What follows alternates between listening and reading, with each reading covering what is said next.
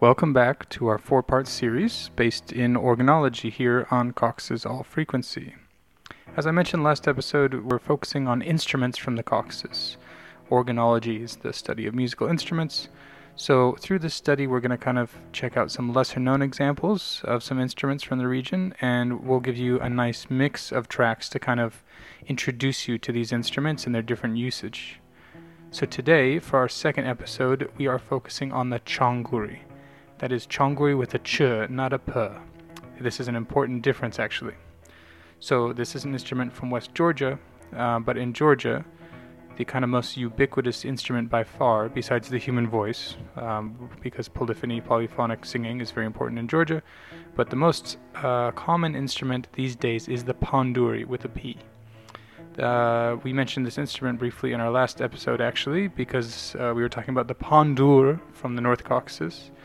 Obviously, their etymology is related, pandur and panduri. I think they both come from Greek, but don't hold me to that. I'm pretty sure.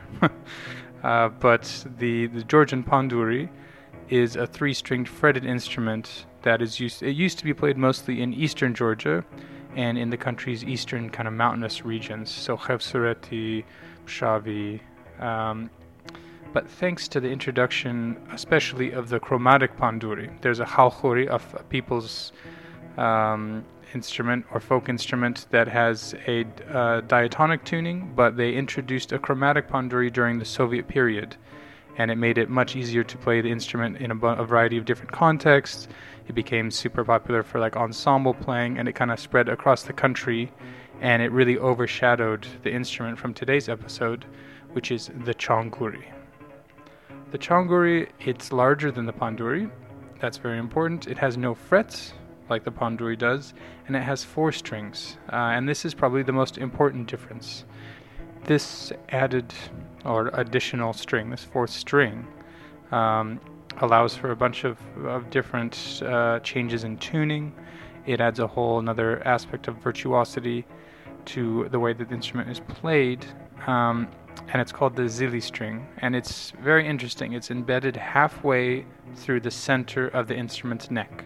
So all the other strings will go all the way back to the head where the tuning knobs are, but in this case with the chonguri, this string only goes halfway, and then there's a little notch in the middle of the neck where it has a tuning peg, and the string goes into the neck itself. There are very few instruments in the world that take advantage of this, but it's similar to like the banjo.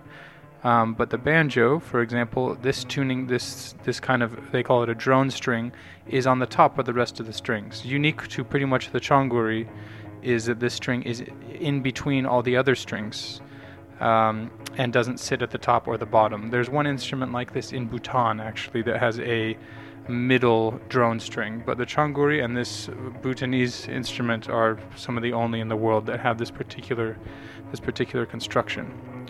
So the chonguri is played in West Georgia, specifically in the regions of Samegrelo, Imoreti, Guria, and Ajara. But each of these different regions, they have their own take on how it's used in local folklore. In Samegrelo, the zili string, this 4th string, it's tuned down. Usually the lowest in pitch string, this zili string is tuned in octaves with that. But actually it's tuned down slightly, which creates a different tuning system and a different kind of tonic note, and it's used for these more kind of melancholic songs like lullabies and other Mingrelian songs, which are typically associated with a more sad or more melancholic tone. So in the other 3 regions, the instrument is used mostly for vocal accompaniment as well, like in Samegrelo, and you'll hear a lot of examples of that in this mix, but there are also a few examples of some really virtuosic instrumental performances on chonguri, as it kind of affords more options than the panduri does in terms of tuning and these different extended techniques. People will use very complex right-hand picking patterns along with these hammer-ons and pull-offs. In the left hand, they'll hit the instrument like in a percussive way with their right hand. A lot of stuff that you don't see as often on panduri. So let's start this mix with a special kind of archival performance of the piece Gandagana by Amiran Beradze. And here is this really incredible performance of solo Changuri with no singing. It's just his own take on the piece Gandagana. And it will give you a good introduction to the rest of this mix, which will feature a bunch of different uses of Changuri through different regions of West Georgia. And we'll be back very soon with the third installment of this organological series for Caucasus All Frequency.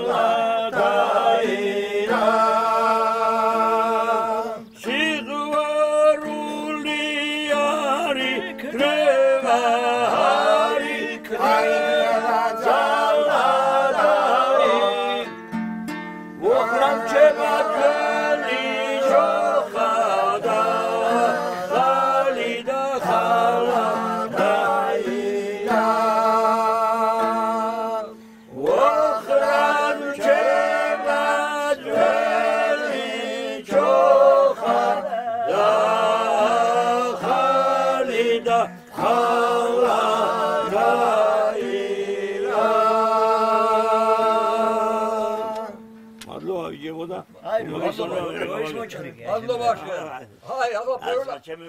Hay ama periola tutku. Şu an yaklaşık periola. Tesim var. Hay, tamam, buraya mı çizdim?